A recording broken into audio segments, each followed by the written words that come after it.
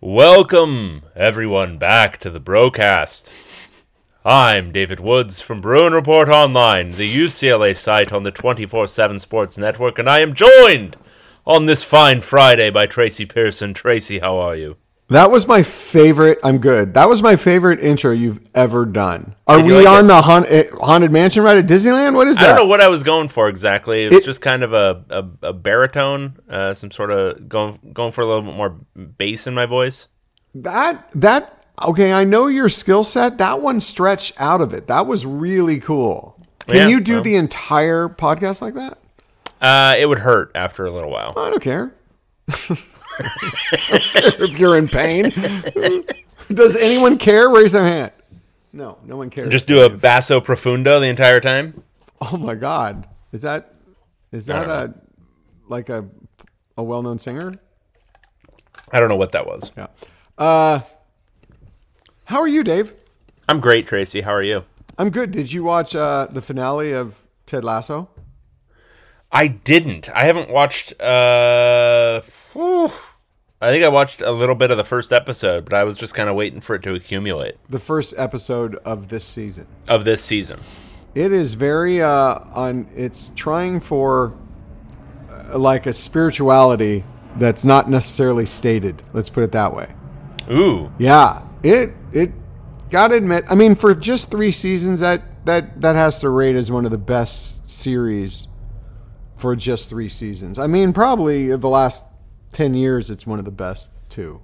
That was good. It's really good, man. I would say from a timing perspective, it really was a show for the moment when it came out initially. And then I was much higher on the second season than I think some of the critics were. But I haven't watched any of this third season, really. They tied up a lot. That last episode did a lot.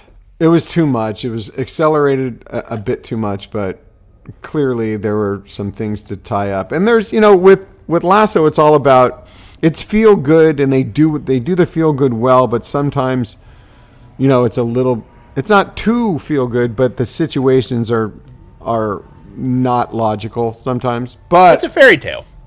But man, it's the best thing really. And you could say that the best thing is just that team. How they're all such nice guys and they're just so dorky sweet. The entire team, right? Yeah. It's like our team here at Bro. Yeah. Exactly. 100%. Did you watch it? You nailed it. Speaking of a show about nice people doing nice things, did you watch Succession? I'm not a Succession fan. Wow. I tried. Wow. Is it because literally there is not a single person worth feeling any good feelings towards? No. I like movies and series that don't have a protagonist, that all anti-heroes. I'm very much into not just having, an ideal kind of protagonist. But do you want me to really cite why I don't like that show? I'd love it. So when it first started, I watched one show and I got a feeling for it. They were all sitting around on a sofa talking about their dad and making funny little quips. And isn't this funny? And what should we do? Should I be the CEO? No. What's dad going to do? How can we position this? I go, oh, okay. Didn't really get me to watch, and then I tuned into season 2, a random episode. I think they are on the same sofa, saying the same exact things. I go, that must have been a coincidence. Tuned in season 3, same room, same sofa. They just it was the same stuff over, and then I watched the finale. Pretty much they moved a few scenes around, like the locations, but that they're still doing the same thing. I mean, the dad died, and I know everyone loves the little kind of business jargon and the little quips, and it is witty and fun. There's very little plot. There's little development. It's just all dialogue, quirky little dialogue of them sitting around talking about their dad. Sorry, Yeah. it doesn't do anything for me, and I understand how. And this is just my taste on that. I'm not saying it's a bad show. No, you're exactly descriptive of the show. Like, Yeah. that is an exact description, and it's just a matter of taste whether you find that enjoyable or not. Yes. Yeah. But they are all contemptible people, and it stands in stark contrast to Mr. Lasso. My God, that is if aliens landed and watched those two shows, they think they'd be about two different planets or two different species. Absolutely. Yeah. So Speaking you of are two a different Succession species- guy then? Yeah, well, Okay. I watched the whole thing. Yeah, I loved it. But no, I can. So I had a hard time with it when I first and I just kept hearing people tell me watch like a few episodes and you'll start to like really enjoy it. But I didn't enjoy like the first episode, 2 episodes or so. It took a little bit before I kind of got into it. Yeah. But it's very good. We're not here to talk about TV shows. Why though, Tracy. not? Let's just do it. Okay, we'll talk about a little TV show I like to call UCLA men's basketball. Wow, look at you. One of the best long-running series I've ever been watching. Best intro and best segue. All in one show, right? And that's the title. I'm always trying to find you a title. Just broadcast. Best intro, best segue. Best intro, best segue. There was a lot of basketball news this week. Tracy Pearson of Bruin Report Online. I've had my name changed. Yeah. So May 31st was the NBA draft deadline. The point at which players can either come back to school with no issue or they're in the draft. So we were waiting, obviously, on 2 names, Adem Bona and Jalen Clark. Everyone else pretty much already decided, but those 2 were a little bit up in the air. As we'd reported earlier in the week, and I think the previous week, the expectation was leaning more towards Bona being the one to stay, Clark being the one to leave. And we reported that, correct? Didn't we? Didn't I report that? Yeah, okay. It was message board, but yeah. Yeah, I just want to make sure I reported that because there are a lot of people coming down to it saying, it looks like that's wrong. Bona would have pulled out by now if he was going to withdraw. So I just every once in a while you need to make sure that we all know that we were right. In the end, Bona did pull out. I set you up. Of the draft. Set me up how? I don't know what you're talking about. Yeah. He pulled out of the draft and returned to school. He was the first announcement of the day, a little bit early in the day. He had said initially he wasn't going to take it to the last day, and then he did, but that's fine. He announced his return to school, and then Jalen Clark later in the day announced, it was reported, then he announced that he would be staying in the draft. And then there was additional news on top of that, but let's start there. Bona's return, obviously significant. Getting a former 5-star freshman back for his sophomore year. He'll be healthy for the start of fall practices. Do we know if he's going to be healthy for Spain? I guess that's probably the big question. More than likely not. Yeah. I would say. So probably won't see him in Spain. Which is good, though. It will give all the youngsters a lot of time. Yeah. On and games then he'll that be don't back. count.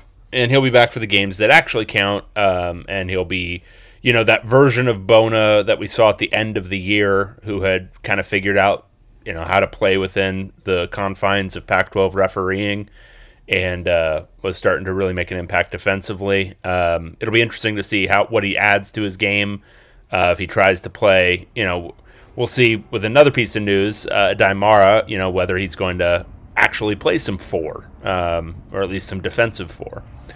And then with Clark leaving, obviously you're losing the idea of Jalen Clark, but I think because his injury was never clearly reported, I think nationally, there's this real disconnect between how people talk about Jalen Clark and what the reality of this season would have been for him.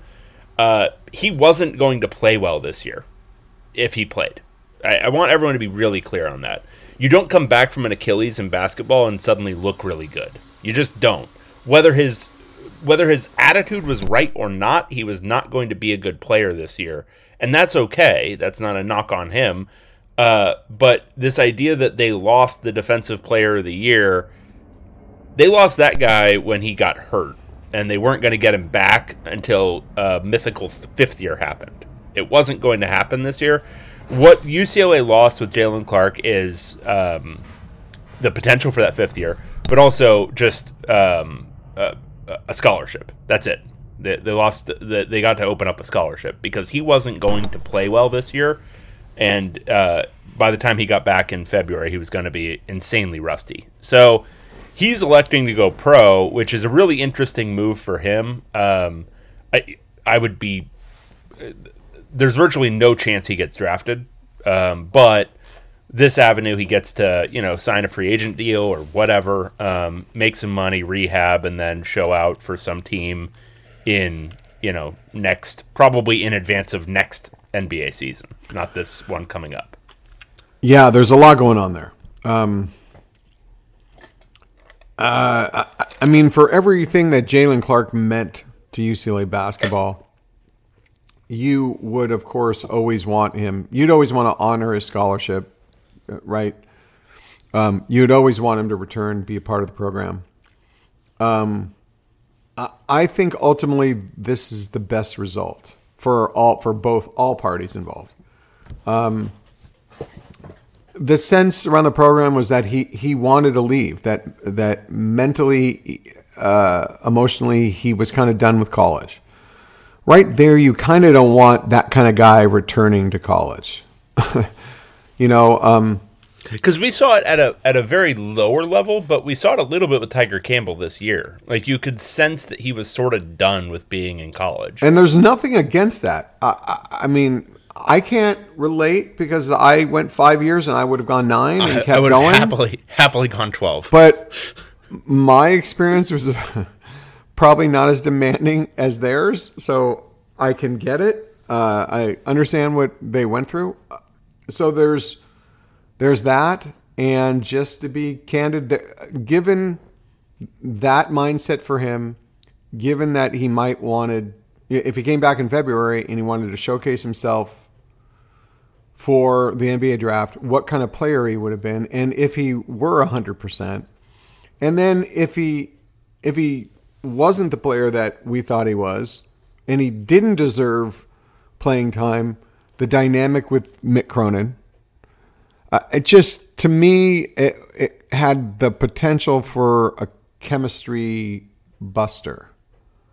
Mick Cronin's going to have this team that's almost. Oh, is that what you think, Buster? Well, I don't know what that was. I don't know. I wish your kids would be able to chalk that up as a dad joke. Tell them later what you said. I will. His roster is, except for Lazar Stefanovic, really, his roster are a lot of old guys. Well, Ken Nwuba too. Is mostly really young guys. And that kind of bonding and chemistry between the young guys they'll all be on the kind of the same page, that they're really just beginning their experience in the UCLA basketball program. And I think there's, without really elaborating even more, I think there's a better chance for good chemistry on this team because Jaylen Clark moved on. For him, it'll be interesting. He won't get drafted. Well, we can't say for certain, but almost certainly.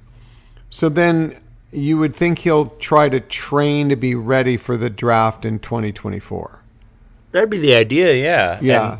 And, maybe make a little bit of money in the meantime on whatever. Get some rehab deal from a team so they get some sort of consideration. I don't know. Yeah, the smart thing would be to not enter, to still not enter this year's draft. Because I don't know. I need to look at the rules, but that would probably be the smart thing. I just want to say, too, before UCLA announced the signing of Elan Fabloué,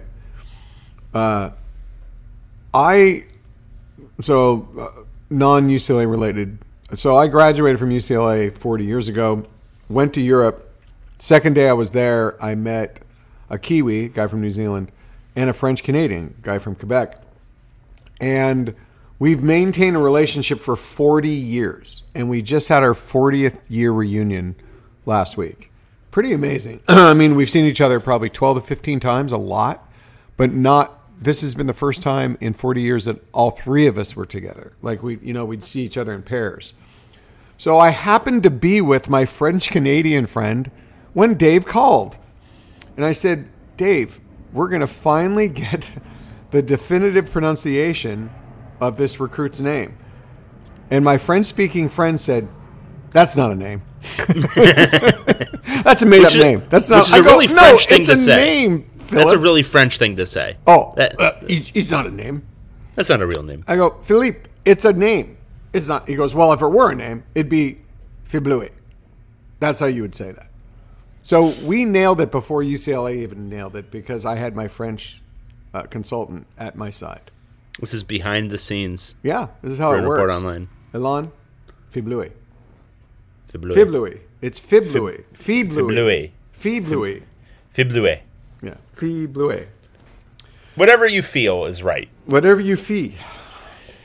So he was announced that same day as well, his signing. He signed a grant and aid, which the big upshot, and Tracy underscored this point in his little story afterwards, was if they're announcing, that means he's in school. That means he's been admitted. And here's, or it looks amazingly good, like almost a slam dunk, just that a lot of the paperwork hasn't been finished. Right. And I can tell you this. You know, everyone is worried about getting admitted into UCLA, and it's a legitimate worry when we're not providing the names of a lot of the international recruits, and everyone goes, this is ridiculous. Why are they playing this mystery game?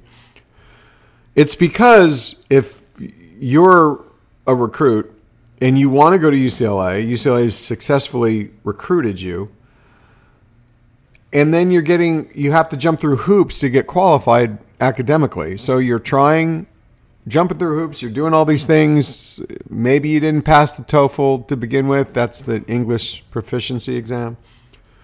And you're struggling. And then let's say Arizona swoops in and says, hey, guess what? You're admitted to Arizona. And he says, I did not even apply. And he goes, doesn't matter, you're in. It's not that easy, Tracy. They do have to take your vitals. I got a story I'm not going to talk about. I know it's very easy. It's not a long process. They take your vitals and you sign a sheet. I know I'm going to get it from Arizona. We're going to get it from Arizona. And you don't care. But anyway, and then dump a bunch of NIL, in your Venmo, even though I learned Venmo is not international. Did you know that? I didn't know that. Yeah. I was with my two international friends. They're, hey, we'll Venmo you. And they're all, what is that? Anyway. So that's why they want these names kept quiet. It's difficult to get through. If you're a kid, you're really frustrated. You've done so much way beyond. And Duke comes in and says, "Oh, you're in. Boom. And here's some NIL for you." What would you do? So get that. Just please, everyone, just internalize that. That'd be great. And then here's a little nugget from what I've learned. So as we said, Fiblouet. Ooh, that was really good. That was nice. I like that. Spending time with a French Canadian. From what I know is that he might have had. They were all of these kids, all the foreign international players, are all really good students, but he might have been. I don't want to say the worst, but not the best of the four. So, what would you take from that, Dave? Well, if I didn't know about the capricious nature of UCLA admissions, I would say that's a good sign for the rest of the international recruits. But, yes. However, I deal in reality where there is no rhyme or reason to UCLA admissions in the best of times. But when we get into the athletic things where we've got some weird xenophobia going on, who knows? Yeah. Adime Mara. There was a story that was being leaked out from his pro team because Mara decided to discontinue his contract, which he was able to do, from my understanding, after he turned 18. So now first, I think they put out a tweet or some kind of information that said we're not allowing him out of his contract. It's going to cost $700,000. And I don't know which came before the other one, but then there was also another tweet that said he's out of his contract. So to my knowledge, the $700,000 is not accurate. He told them he wanted out of his contract. It's clearly public that they ain't happy with that. So they're doing whatever they can to try to disrupt that. But from what I have learned, I mean, it's done. He's out. He's gone. Whether there might be they somehow reach an agreement that he needs to pay something, that might be true. But to my knowledge, at this moment, it has not been designated as $700,000. Yeah. Yeah, I mean, it sounds like posturing. I mean, it sounds like negotiations in public. I don't know anything about Spanish magisterial law, but... Are you kidding me? I thought that's your major. I mean, for a time. Like, okay. I probably have a pretty good handle on what was going on in, like... 1747. During the Inquisition. Yeah, but, Louis XIV. Like, if you want me to, like, navigate the Inquisition for you, I can probably handle that. But can we have a podcast on that? That'd be so cool. That'd be cool. Navigating the Inquisition. That's it. With David Woods. Yeah. Or you could make that the title of this broadcast. Just do it. We're in the off season. Doesn't matter. It'll be great. You'll get more interest from that. You'll get more interest from that going, what the hell does this mean? No one navigates the Spanish Inquisition. No one. Okay, so the basketball roster. So that's Aday Mara. L'Enfant is signed. Clark is gone. Bona is in. So that leaves... tentatively at 12, where we are right now. Right? Tentatively at 12 scholarship players. Isn't it at 11? No. Who's the... So... okay. I'm counting the unidentified international prospect. Okay. Well, because he should... Just because he's unidentified doesn't mean he's any less... These games we're playing... Well, we're playing a dangerous game. I just told you why I'm doing it, but I'm just telling you right now that UIP is just as legit as Fiblué, Mara. He's in the same range of legit. The same range of legit. I could say even more. So there you go. Well, I like to be, I like to pee in the cornflakes a little bit. Don't just... Someone said I pissed in their coffee. Someone said that on the board this morning because I gave them facts. That's and part of the service. I tried to find... I try to find any kind of graphic, any kind of GIF of someone peeing in someone's coffee. There's people peeing in a lot of stuff, but not specific. That Google search may get you arrested in certain locales. Yeah, that's true. And I can't. You can't ever really get rid of your search. No, I've learned that on Dateline. If anyone has a GIF of someone peeing specifically in a cup of coffee, that'd be great. Yeah, now we're getting into federal law. But the UIP, just because we don't know his name, doesn't make him less. I mean, you are kind of discriminating because we don't know his name, Dave. That makes him no less of a human being. Wow. I mean, I don't think I'm diminishing his humanity. His existence is what you're diminishing. I'm simply saying it is very hard to count scholar. Let me take everyone behind the curtain because I like to start doing like my basketball, like, what could the roster look like? Who needs to play this role and all that kind of stuff. I like doing that stuff now. I can't even speculate about this one guy because we're doing unidentified and Tracy gave his rationale and the whole thing, but it makes my job harder. Makes it more difficult. Of course, it makes the fanship harder, but yeah. Because then it's so sorry. do I count this? Do I count the your job's a little harder. But do I count the scholarships as they are right now? Do I count them as they are known to everyone else? Do I count them as they are speculated to be at the end of June? I'm so sorry. It's not all just black and white and easy for you. I'm sorry, Dave. It's very difficult. Wait, there's one other thing weird. Cam Spencer. Well, I dropped the other little thing that Sebastian Mack is not been admitted to UCLA. That's what. When- that's how I peed in everyone's copy. When he gets admitted, Wow. can we Look call at it the return Mr. of the Mac? Optimistic. What's that? can we call it the return of the Mac when he gets admitted? Yes, you can, Dave. You can call it Okay. whatever you want. All right, great. Return of the Mac. Okay, well that's good. And then they were recruiting Cam Spencer, the Rutgers grad transfer guard. Yeah, They will get So- an official visit from him, along with UConn, Miami. Damn, what's the last one? There's 4. Come on, Dave. I don't know, man.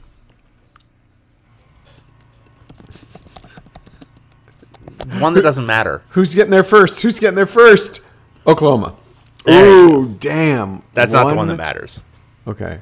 UConn matters right now. UConn and Miami, I think, both matter. Yeah, but, big NIL money. But, Yeah. he comes out here, he sees UCLA, it's going to be a sunny day, or maybe not, and says, I need a change of venue in my life. This looks like a beautiful place. Cronin convinces him, I have this team of 18-year-olds. Come in, step in, and start. You've got 4 NBA players behind you. Yeah. So I think they'll have maybe a good shot if they could put together just a fairly competitive NIL package. So this guy rules, everyone. You may be thinking, oh, it's just one of those situations where he's like, Love him. getting overvalued because he's in the transfer portal. This guy's really good. He shoots it incredibly well. He's over 40% from 3 for his career. His only mediocre year was in 21-22, and that was after, I believe, an injury. He was returning from an injury, sort of the same way David Singleton had one bad year shooting, and it was after he came back from the foot injury. He, get this, shot nearly 90% from the free throw line last year. 89.4%. And Just an incredible shooter. that's not even my 2 favorite stats. 3.1 assists. That's as good as many point guards in college. Oh, I'm going to give you basketball my today. favorite stat. No. I said my favorite stat. Okay, I'll let you have it. I know. Go ahead. You stole Well- my stat thunder. No, go. No, I want your stat. Give me your stat. A little over 2 steals a game. which That's my stat. Had him in the top 15 or 16 in the country, where our boy Jalen Clark was 2.6 a game. That was my stat. Wow, this is a guy who plays a well-rounded game. You know, Well, and everyone. So if UCLA landed him, Rutgers was one of the few teams in the country last year that was comparable to UCLA defensively, and Cam Spencer was a big part of that. He was second on the team in steal rate. Caleb McConnell was first, but to do that, as we saw this past year with Jalen Clark, to do that as a 6'4" guard, that's hard. It's hard to generate steals like that. you think in that regard? Yes, You just rhymed. I know. And I was going to just keep it going, but then I thought it'd be really bad. Yeah, no, it was good. I enjoyed it. But yeah, it doesn't turn the ball over a ton. Good assist rate, and plays defense. Shoots the ball like it's And watching the videos of him are just really fun. Yeah. Because he makes great decisions. Yeah, And yeah, the passing, man, throwing those alley-oops, the post feeds and all that are just great. Well, and unless you think it's system dependent, he was a really good steal guy at Loyola Maryland too. That's something to mention. Yeah, so this is translated. It's translated at each level that he's been at. So yeah, this would be a really, really, really good get. I think he would come in and start immediately. I think he would too. And play the off guard position. And the connection is Ivo Simovic, UCLA's illustrious assistant coach, who has connected them with all their international prospects. And then the one guy that comes up in the transfer portal, I'm imagining the scene, because I'm originally a screenwriter, right? So I'm imagining the scene where Ivo comes in to. Mick Cronin is looking at the transfer portal. I go, oh, this Cam Spencer guy. He looks good. And Ivo, just after recruiting all these international guys, Oh, coach, I coached him 3 years at Loyola. I know him. I know him really well. Is that a good? No. Okay, No, you try. but I want to hear it even more. No, you try. No. Why not? You obviously do accents pretty darn well. My Eastern European isn't very good, and also Everyone sounds like Russian. Just do Russian, and no one knows. yeah, my Russian just sounds menacing. Boris and Natasha. Yeah, it's just Boris and Natasha. It's borderline problematic. I mean, would you actually have distinction between a Serbian accent and just any kind of bland? No, East because Coast- you just heard me. Eastern I referred European. to Serbia as Eastern European. Oh, Like, Evo's not going to like you. like, is there a fundamental difference between how you would do that for like a Serbian versus like a Lithuanian? Like, I'd probably do the same thing. Slovenia, Yeah, Croatia. Oh, God, we're really being bad. Well, and like there have been now. a lot of wars fought about the differentiation, and One of the prettiest, seriously, if you're traveling, one of the best places to go in the world, that whole kind of Adriatic, I guess, if you're talking like Dubrovnik and all that, that whole area down there right now, that is so beautiful because it's essentially, Europe-y, feels like Europe, but not as touristy as Western Europe, and just so beautiful, incredible. I had to save it because I thought we were demeaning all that area too much. we were demeaning it. Yeah. Yeah, I found it problematic. I'm sad about it. All right, so that is the basketball roster situation. So still one outstanding unidentified international prospect, and then a potential transfer in Cam Spencer. And then when it comes to recruiting too, I wanted to just touch on because it kind of fun and interesting. Don McLean brought up. He was on some podcast, but someone posted it on our board about him rightfully bemoaning the state of American AAU ball and American recruiting. That you go out, that this whole system of AAU doesn't teach. It's not a structure or a process where any of these kids learn how to actually play good basketball. He brought up Amari Bailey as an example, that Amari Bailey was used to just blowing by everyone off the dribble, and then he got to college and he hit kind of a wall on that. But he gave him credit that he learned. You could see the whole learning curve during the season. But Don complaining about that absolutely nails it. That's accurate, but this is not a revelation. This is how it's been for as long as I've been doing this job. I mean, we've always bemoaned how painful it is to watch AAU basketball. But his point was that since it's not his extra point, was not that it's just not developing American players, that college programs are looking overseas internationally because they're finding a higher quality of prospect. One that has learned fundamentals, learned how to play with teammates, footwork, and is overall has more humility, more hunger to succeed, a harder worker generally. And we've touched upon this too. And I have no problem with this. I mean, I don't think Don said it directly, but he implied it, saying, isn't that sad for, America, for American recruits? And I say, tough. I mean, for one thing, the coaches, there's no diminishing the integrity of American college basketball coaches for looking overseas. They're going where the recruits are and the type of recruits that they need. And I think it's great. Watching American AAU basketball for first off, nothing's ever going to change. Ever. It's not going to change the way the system is. But watching AAU basketball for so long, you just always said, God, you would just hope sometime college coaches would have other options, and now they do. And maybe there's a message that's sent to this whole structure of AAU basketball that this isn't working. Because right now, I mean, how many 2024 recruits is UCLA actually recruiting aggressively? Not many. Not many. And I think they've already got some guys that they're recruiting aggressively for 2024 that are international recruits. Why not? Why would you even think that there's anything wrong with doing this? I don't see why.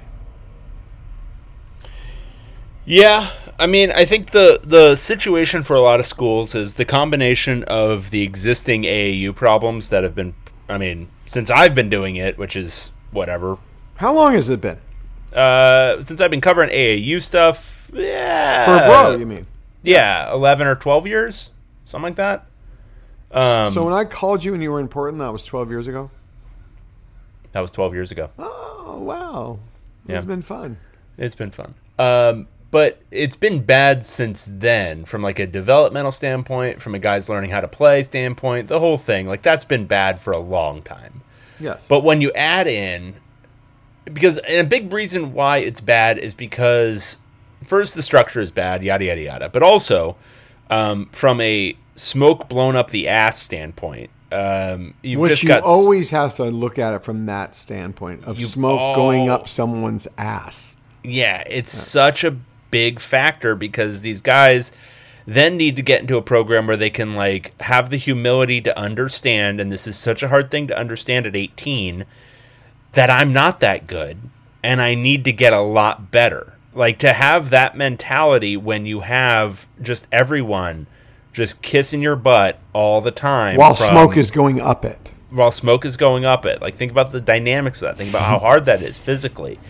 But that starts when some of these guys are like 15, 14. And just think about, like, when you were that age, if somebody had just been like, oh my God, you're so great, you're going to make so much money, you don't need to go to that, all that crap, just from, you know, basically day one when you grow to like 6'6". So you got that going on, and now you also have NIL, which makes it so that these guys who have smoke blown up their ass from the time they're 14 with other people kissing it. Yes, are also being told you should make whatever, $500,000 the minute you enter a college campus because they should be lucky to have you. If this was a previous era, you would be going to the NBA straight out of high school. This is just the stopping point. So somebody needs to pay you a lot of money to go there. Otherwise, you're just going to go to Europe or something. They've got that too. So if you're a program that isn't down to play that game at the extreme level, which is way overpaying for like a top 80 kid, then the only smart thing, the only prudent thing is to find a different avenue. Find some other place where you can get players. Now, UCLA, in obvious fact, has gone and done that. Now, if I want to get highfalutin about it, I don't think it's ideal. I really don't. I think in the ideal world, you're still building your American college basketball program on largely high school talent that you get in the United States. But a whole lot would have to change about the system for that to be realistic for a lot of schools now if they want to win at the highest level. That's the thing. What's not ideal? Yeah, it's not ideal. You know what really isn't ideal? The AAU whole structure and process and the state of American recruits, like what of how much smoke getting blown, just the type. So since I've been doing this a long time, I know a lot of AAU coaches, especially all the ones from Southern California. I mean, I'm longtime friends with a lot of them. Built a relationship because I remember I used to run West Coast basketball recruiting for Rivals, the Insider Scout. And so I know these guys. And I'll admit, I took some time off from AAU, from AAU basketball during the Steve Alford era. And then... Interesting. Why was that? Yeah, we'll just let that just be as it is. We'll just let it exist. So I was probably out for 4 or 5 years, and then I came back, And all the AAU guys are all, oh my God, what are you doing back? So, talking with them, they go, hey, these kids today, they are different than any other kid. And these are 20-year veterans saying these kids are just wired differently than the way kids were just 6, 7, 8 years ago. And I know that's what you say, oh yeah, okay, boomer. But this isn't me talking. This is them talking that they're trying that, and people who are trying to coach. And they're saying it's just a completely different experience of trying to, not necessarily worse, but oftentimes, but just a whole different human being. And because they are so molded by social media, and now, so a couple of years ago when I first went out, they all talked about how social media had changed these recruits, and now it's all talking about how NIL is changing them all. So yeah, I don't know. I couldn't imagine recruiting to that. I know there are more, I know AAU coaches, but I know a lot of assistant coaches too. And when I go out, I talk to them, and the consensus among all of them is if they call a kid, anyone, generally the majority of them were 4-star or better, the question gets asked very quickly. So how much NIL do you have for us? Like guys who have, in the days when programs used to cheat, the type of player who had no business asking for cheating money, they're all asking for NIL money. And it's like the first out of their mouths. And if it's not, coaches told me, it's third, but it's only because they're trying to make it the third thing they say because they don't want it to sound like it's the first, but they know it's the first. And if you don't have, and a lot of times you're not talking to the kid, you're even not talking to his dad, you're talking to some kind of representative agent. This is for just common 4-star guys. And if you don't talk NIL, you're out from the beginning. For solid 4-year players, this is happening. Not for all of them, but it's just enough. It's stunning enough that it's happening just for some of them. And 5-star, I mean, dun, dun, dun, dun, dun, dun, I mean, it's circus time. So that's what, could you imagine trying to recruit to that? You just call someone and you can't get a hold of the kid. You've got to talk to his agent or his dad. And a lot of these agents, and that's air quotes, are not like professional, upstanding agent, which might be a oxymoron. They're like more kind of street agents that don't know a lot of things and don't necessarily have a lot of integrity either. So that's what you're dealing with as a college coach when you're recruiting. So you can understand there are some guys you just have to say, nope, not going to get involved with that. I mean, there are some very talented kids on the West Coast in 2026 that are phenomenal prospects. And I mean, the entry into the circus, the ticket is like $1 million of NIL. Now, when they are going, I mean, they're still freshmen. They're going to be sophomores to be. That's the state of it. So then you call up Jan Vide, right, who's from Slovenia, and you hear things from his coaches that, he gets in the gym at 5 a.m., he takes 1,000 shots a day, he's in the weight room, all he does is dream about coming to America, and when you talk to him, he says, oh, I've taped 3 of your games and I watched them, and I'm taking an English enhancement course. I mean, who would you want to recruit? Yeah, no, I mean it's no question about it, and it's the thing is maybe I'm a little bit more hopeful because I do think it will have to change at the AAU level at some point, just because I think you are going to see that more and more where UCLA has gained access to those international markets. Arizona's long had access. Gonzaga has access. Duke seems to be trying to dip its toes in the water. I think even for the schools that are willing to some extent play the game, like play the AAU game and do that sort of stuff, I still think they're going to want to, attract other types, to put it mildly.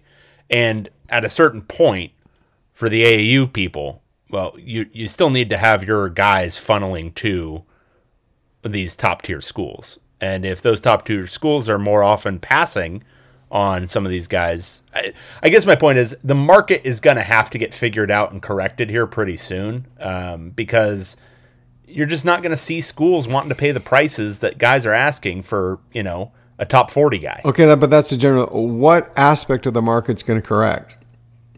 The asking price.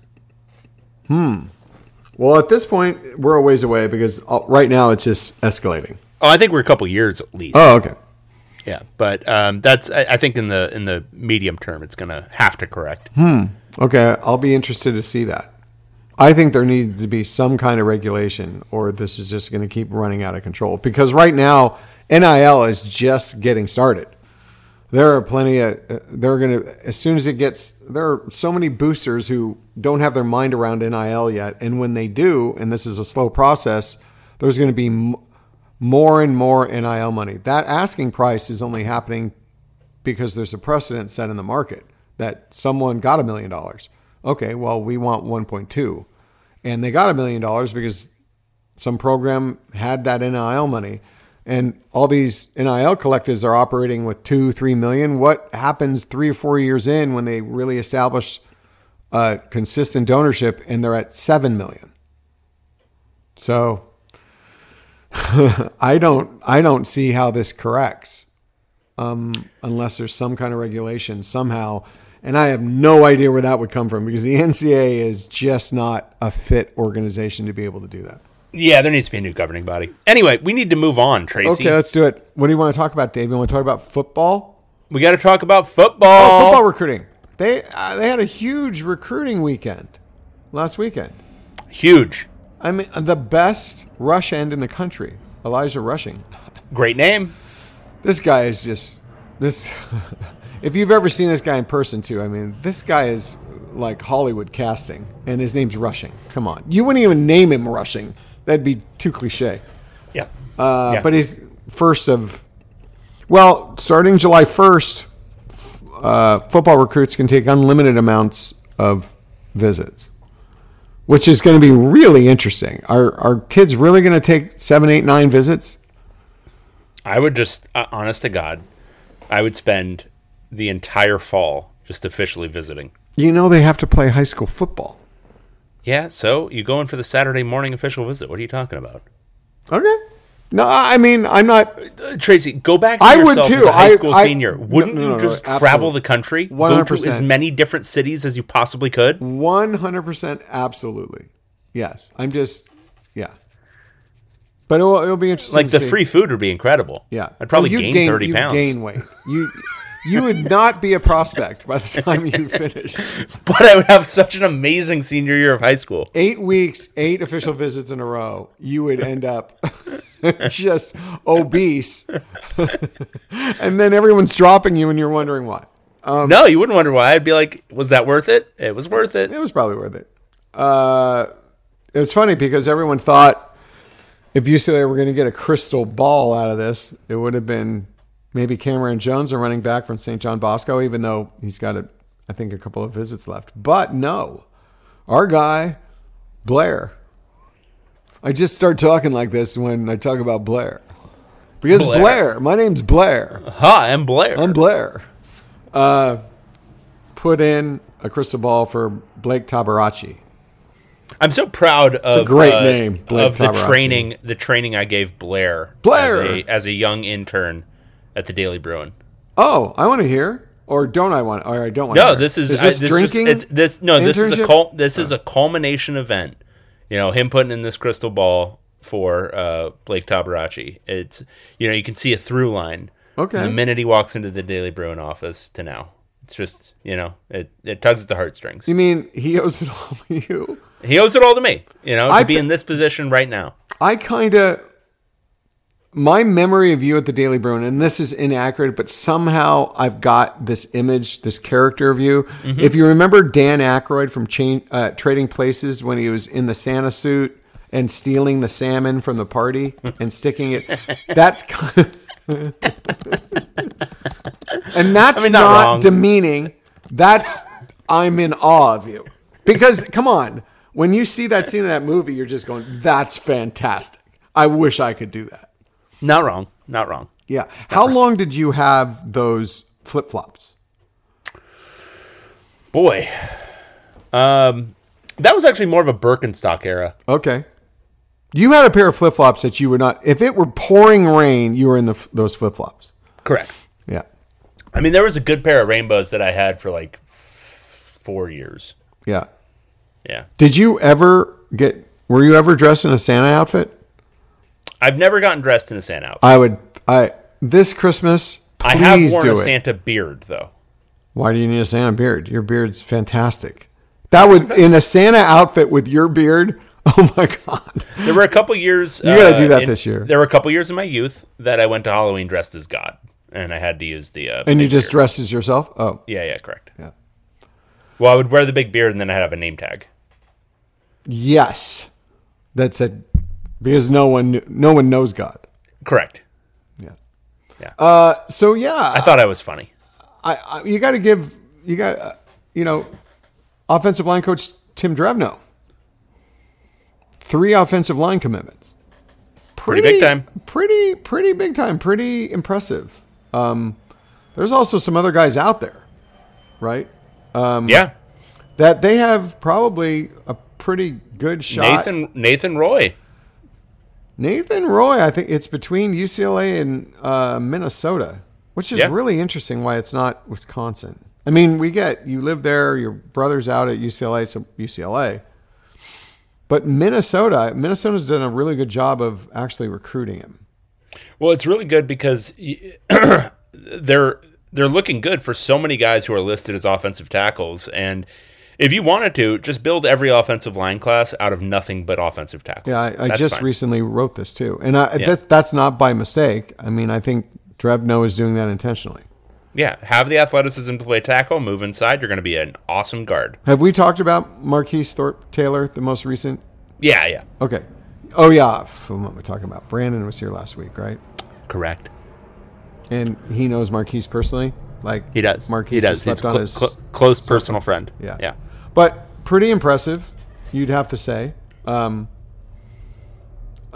they're 3 in the bag. They're one of 2 finalists, and I think there's some confidence about Nathan Roy. He still has to visit Minnesota, I think. So watch out for that. But yeah, pretty impressive. I think they still have a really good chance with Justin Tauanu'u from Huntington Beach. I'm personally would be really satisfied with high school recruiting because with UCLA football, they've been, I think we can safely say after 3 cycles that they're recruiting the transfer portal at a very high level and a very effective level. Mm-hmm. Just keep bringing in 4 high school offensive linemen a year and 4 defensive linemen a year. Then whatever you get from the other positions, you get a running back, get a couple of get a whole team full of linebackers because Ken Norton is a very effective recruiter. Sprinkle in a few other guys, right? And then use the transfer portal.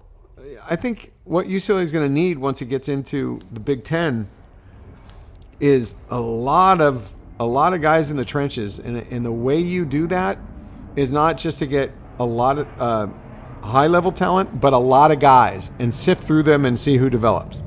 Yep. If we ended up with 4 John Gaines, I think we'd be, or at least 3, both guard positions and center, I think we'd be happy.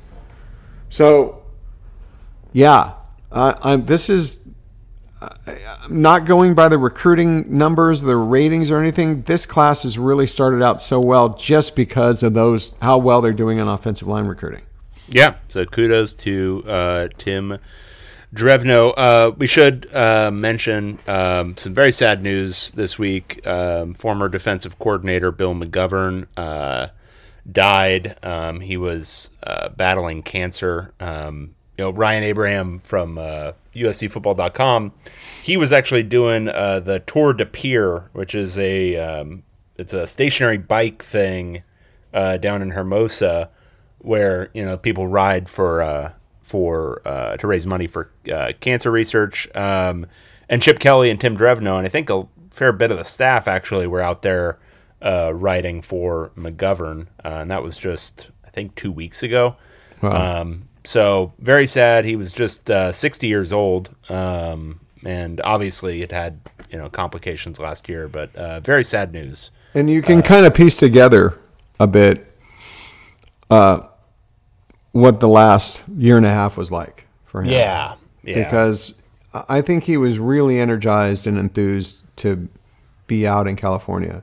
I was in the Luskin Center a couple of times, and he was there with his family, and he looked. I mean, this is pretty soon after he was hired.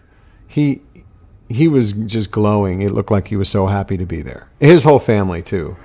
So it looked like he was very happy to find his place. And then we know when he got ill through the middle of last season, and everyone I talked to about him. Because remember, we needed a report on it, but we wanted to be sensitive to the situation. And everyone I talked to about him only had very good things to say about him personally, and said, I mean, he was aware he was dying, but the phrase that kept getting repeated is he just wanted to go out with his boots on. Yeah. That he wanted to literally coach at UCLA up until his last day. That's what he wanted to do. So Yeah, and he was still out there a couple of times during spring ball. Spring ball, which was what, a few weeks ago? Yeah. So I mean, he was doing what he loved. So very sad. Wish all the best to the family. Yep. But they put out a really a lovely statement about McGovern, but also his love for UCLA, and how essentially what you just said, how happy he was to be a part of the program. Yep. So, yeah. So I'm gonna have a bourbon. I've already had a bourbon to him toasted, so I think I'll have another one right now. There you go. Yeah. All right. Well, I think that about wraps it up for us. You got anything else? No, I think we did really well. I'm All right. so proud of us. I'm so proud. All right. Well, for Tracy Pearson, I'm David Woods, Bruin Report Online, and we will talk to you again next time. See y'all.